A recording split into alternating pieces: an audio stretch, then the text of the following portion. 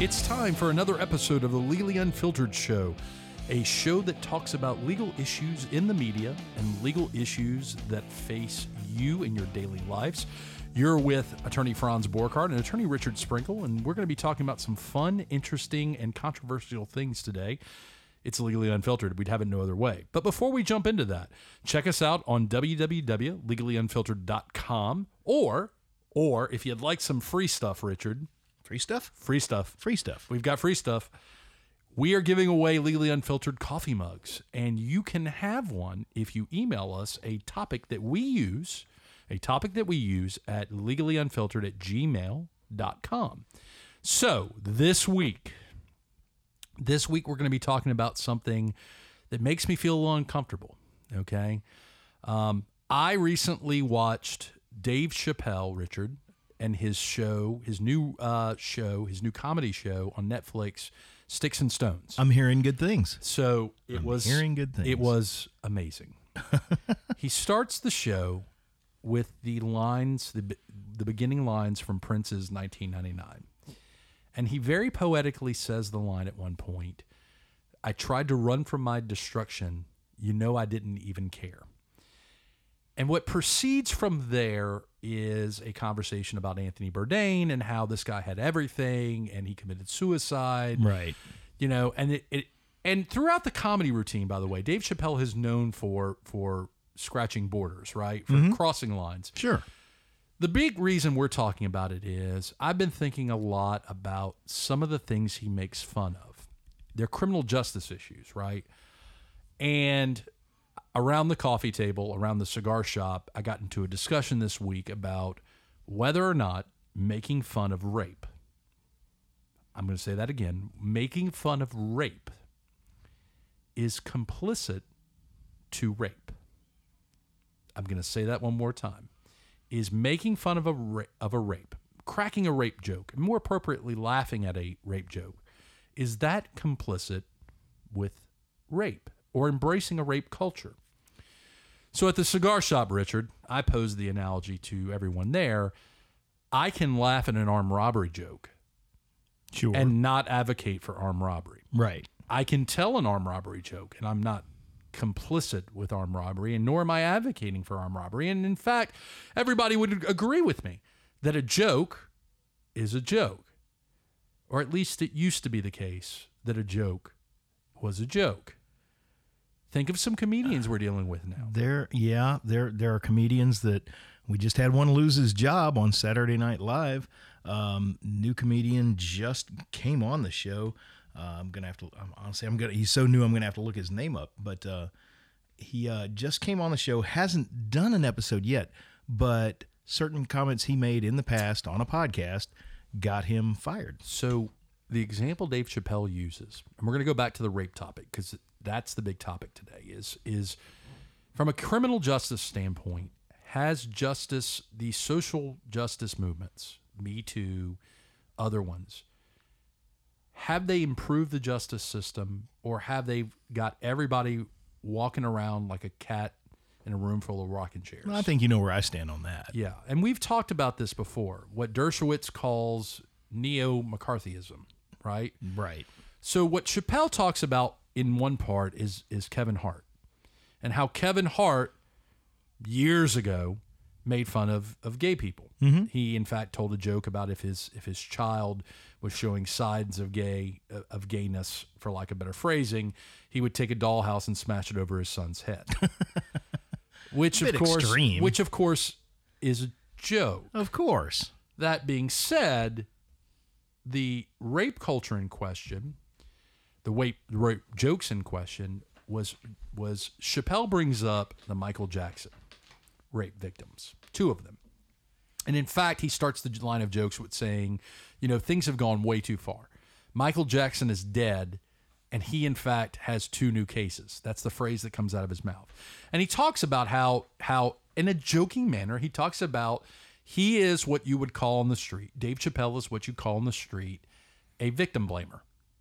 For example, if you told him that somebody beat a famous individual that may have beat up Rihanna, he would have said, well, what did she say? For example, with the Michael Jackson victims, if you told me that Michael Jackson raped or molested 2 little children, he said very poignantly, I would ask, what were those 2 children wearing? It was clearly a joke. Right. An inappropriate joke, maybe. Mm-hmm. But to his credit, he said, you clicked my face on Netflix. You bought the ticket. You're taking the ride. That's right. So that spawned, and he made some jokes about rape, and it spawned that conversation about, is laughing at a rape joke, is making a rape joke.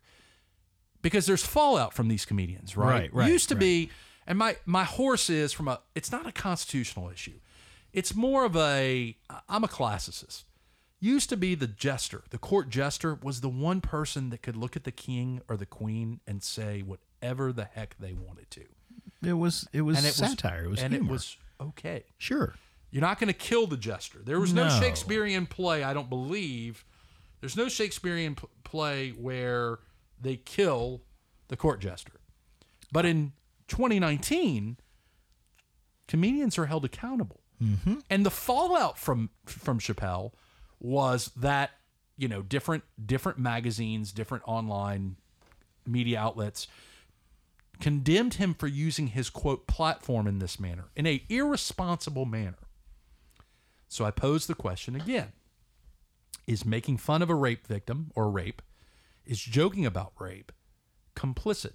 Can you joke about rape in 2019? And is a comedian who's doing his job on stage with a microphone, is he actually using a platform, or is he just performing? Well, that is a question, right? I mean, let's get real here. So for me, I'm sticking to my guns. That there's making fun of rape, right, and then there's making fun of rape. The comedian that is on stage telling jokes that we all know or should know are jokes, I'm going to give that comedian a pass. Of course. Because at the end of the day, if you're offended, you get up and leave. You turn it off. Okay? It doesn't, I do not believe that promotes rape culture, and I do not believe it's complicit. I do not believe that you laughing at a Chappelle show or a Chappelle sketch, scratch that, it's not Chappelle show, unfortunately.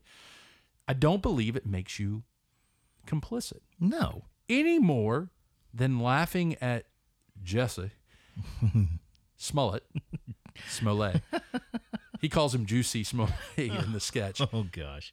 If I laugh at what happened to him because he may have fabricated a hate crime, it does not mean that I'm racist. It does not mean that I'm homophobic. And it does not mean that I'm complicit in hate crimes. Does it? No. But that's where we are now. The guy from Saturday Night Live didn't even make it to the show, right? Yeah, no, not What's at all. What's the story behind him? Not at all. Shane Gillis, he was supposed to be on Saturday Night Live. He got hired. Anybody in the comedic world knows that is kind of the pinnacle. I mean, that's the Super Bowl, right, for comedians. So he gets out there and, Lorne Michaels just pulls the plug because they found some old podcast from him and a buddy of his where he made some derogatory comments against Asians and particularly folks in Chinatown. I don't have the exact comments anywhere. So here's the thing. He is a comedian. And this is something he said a while back in the past. We're lawyers. Yeah. If I'm in a courtroom and I make an anti-Semitic, anti-Asian, if I make fun of rape victims in a courtroom, you know what? Whatever bad thing happens to me that befalls me for making such an asinine and douchebag comment, I deserve. Well, of course. Of course. On the other hand, but you're in a courtroom and not on a stage or in front of a podcast microphone. Society made Kevin Hart apologize for comedy. Yep. And in fact, the Academy wasn't going to let him host unless he apologized. Look at Kathy Griffin. Remember her? She's known for being just wild and out there. What did she say about Trump? She said something. It wasn't what she said. She posed for a picture with a severed head of Trump and basically holding a severed head. Now, poor taste, maybe. Not all that funny, possibly, but was it worth her getting railroaded and basically having to hit the reset button on her entire career over? I don't believe so. I really don't. Now, is the counter argument that's the risk that the comedian, the tightrope that the comedian walks by telling jokes? Well, in a way, yes, because that brings us back to our basically capitalism society. If people like you, they're going to keep buying you. If they really, really hate you, they're going to trash you on Yelp. So maybe that's just a product of our society. He used an example. He was talking about the Chappelle Show. Wait, he who? Dave Chappelle. Okay. Was talking about the Chappelle Show. And what is the entity that watches a show to make sure that there's nothing you say that's going to get on the network? It's what is it? Practices and standards and practices from the FAA. He uses FCC. I'm sorry. So he uses an example that there was a Chappelle Show sketch, and I'm hoping that this comment doesn't run afoul to FCC rules on the radio, but I'll run the risk. In his dialogue or in his comedy, he says there was an episode in the Chappelle Show where he wanted to use a term that was derogatory towards gay people. Mm-hmm. Faggot.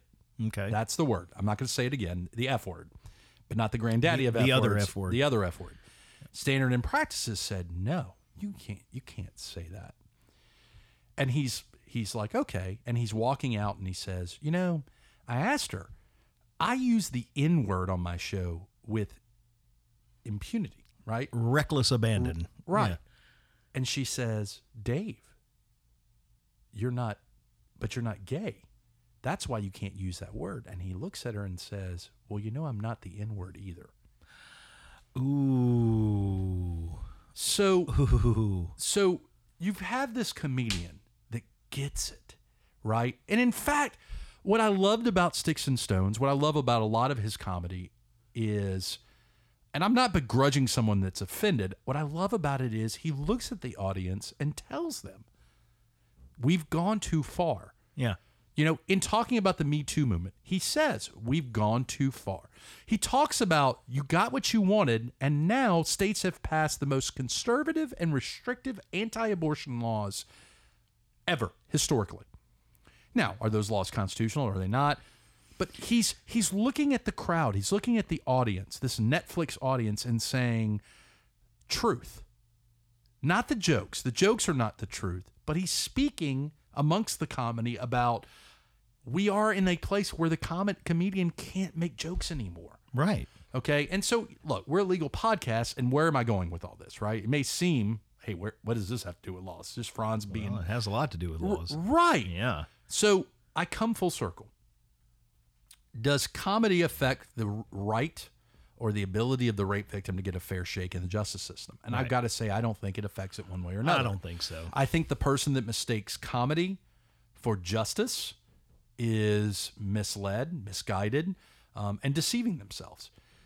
That said, do I blame a rape victim for getting offended? Well, sure. Do I blame someone who's the victim of a child molester for being offended by his jokes about Michael Jackson and saying he doesn't believe Michael Jackson did it, and he kind of tongue-in-cheek, makes fun of that, but then, of course, admits that he thinks that R. Kelly absolutely did it. He is a comedian. Right. If you give him the value of truth and justice, you are giving him the platform that he does not assume as a comedian, which goes back to what you said. Does he have a platform? Is it irresponsible? Comedy by its very nature would be an irresponsible platform. I mean, there are those of us who, anytime we're out in public and speaking, we understand that by virtue of some position we hold, and I don't hold one, by the way, just to be clear, but those people that hold certain positions, anything they say needs to be carefully vetted and scrutinized. I'm talking about heads of state. I'm not talking about a comedian. Again, a politician making a racist comment. Oh, yeah. A politician, which, by the way, a politician making a racist comment is fodder for comedy. Of course. And it doesn't make the comedian racist for making fun of the politician. No. A politician that has a sex scandal is fodder for comedy. Mm-hmm. Anything is fodder for comedy. Sure. National politics are fodder for comedy. And let's go another layer here. Alan Dershowitz recently wrote an article about how politics has now entered this weird forum of criminal justice where it's not enough to disagree with our politicians anymore. We're now trying to criminally prosecute them. Absolutely. On both sides. Absolutely. Right. And I'm not gonna. Well, why not? You can. This is legally unfiltered, baby. And we won't let it go either. Like, what have you seen? What we're going after Supreme Court Justice Kavanaugh again? So he is alleged. So we're all on the same page. Kavanaugh is now a new accuser. Has come out and said that essentially he was at a party and he whipped his penis out. Yep. Okay, which is also fodder for comedy. Sure, but that's neither here nor there. And now the question is, can you criminally prosecute a sitting Supreme Court justice? Are they going to criminally prosecute him? All this is the way we attack politicians now. I mean, do we have a method of impeachment for Supreme Court justices? Is that? Well, I mean, yeah, their article, what is it? I'm having a brain fart here. Article 2, Article 3, I don't know. Yeah. But my question is this. Is that where we are? That it's not enough to disagree with Trump. It's not enough to disagree with Biden was accused of being a creeper because he liked to be touchy-feely. I feel like this is not as much a crime, but theoretically. Yeah. Well, I feel like this mentality that you're talking about is a real-world extension of what has happened over the years on social media. It became not enough just to disagree with somebody. You had to try to do everything in the world to humiliate, to insult, obliterate, to destroy the other person in that chat room, on that Twitter feed, on that Facebook feed, whatever. Doesn't that cut across all the lines of what we're talking about? The comedian that is making jokes, we're going to destroy him or her. Mm-hmm. The politician that we don't agree with, we're going to... Now, look. Criminal activity is criminal activity. Right. If Trump broke a law, okay, great. If Kavanaugh broke a law, then great. But we're trying to find crime now where I suspect it's really political disagreement. Oh, yeah. I would completely agree with that. And really, if we continue this, be it with the comedians, be it with the politicians, if society wants to continue down this road, then we're going to have a very uninteresting world because no one's ever going to want to say anything. People just won't voice their opinions.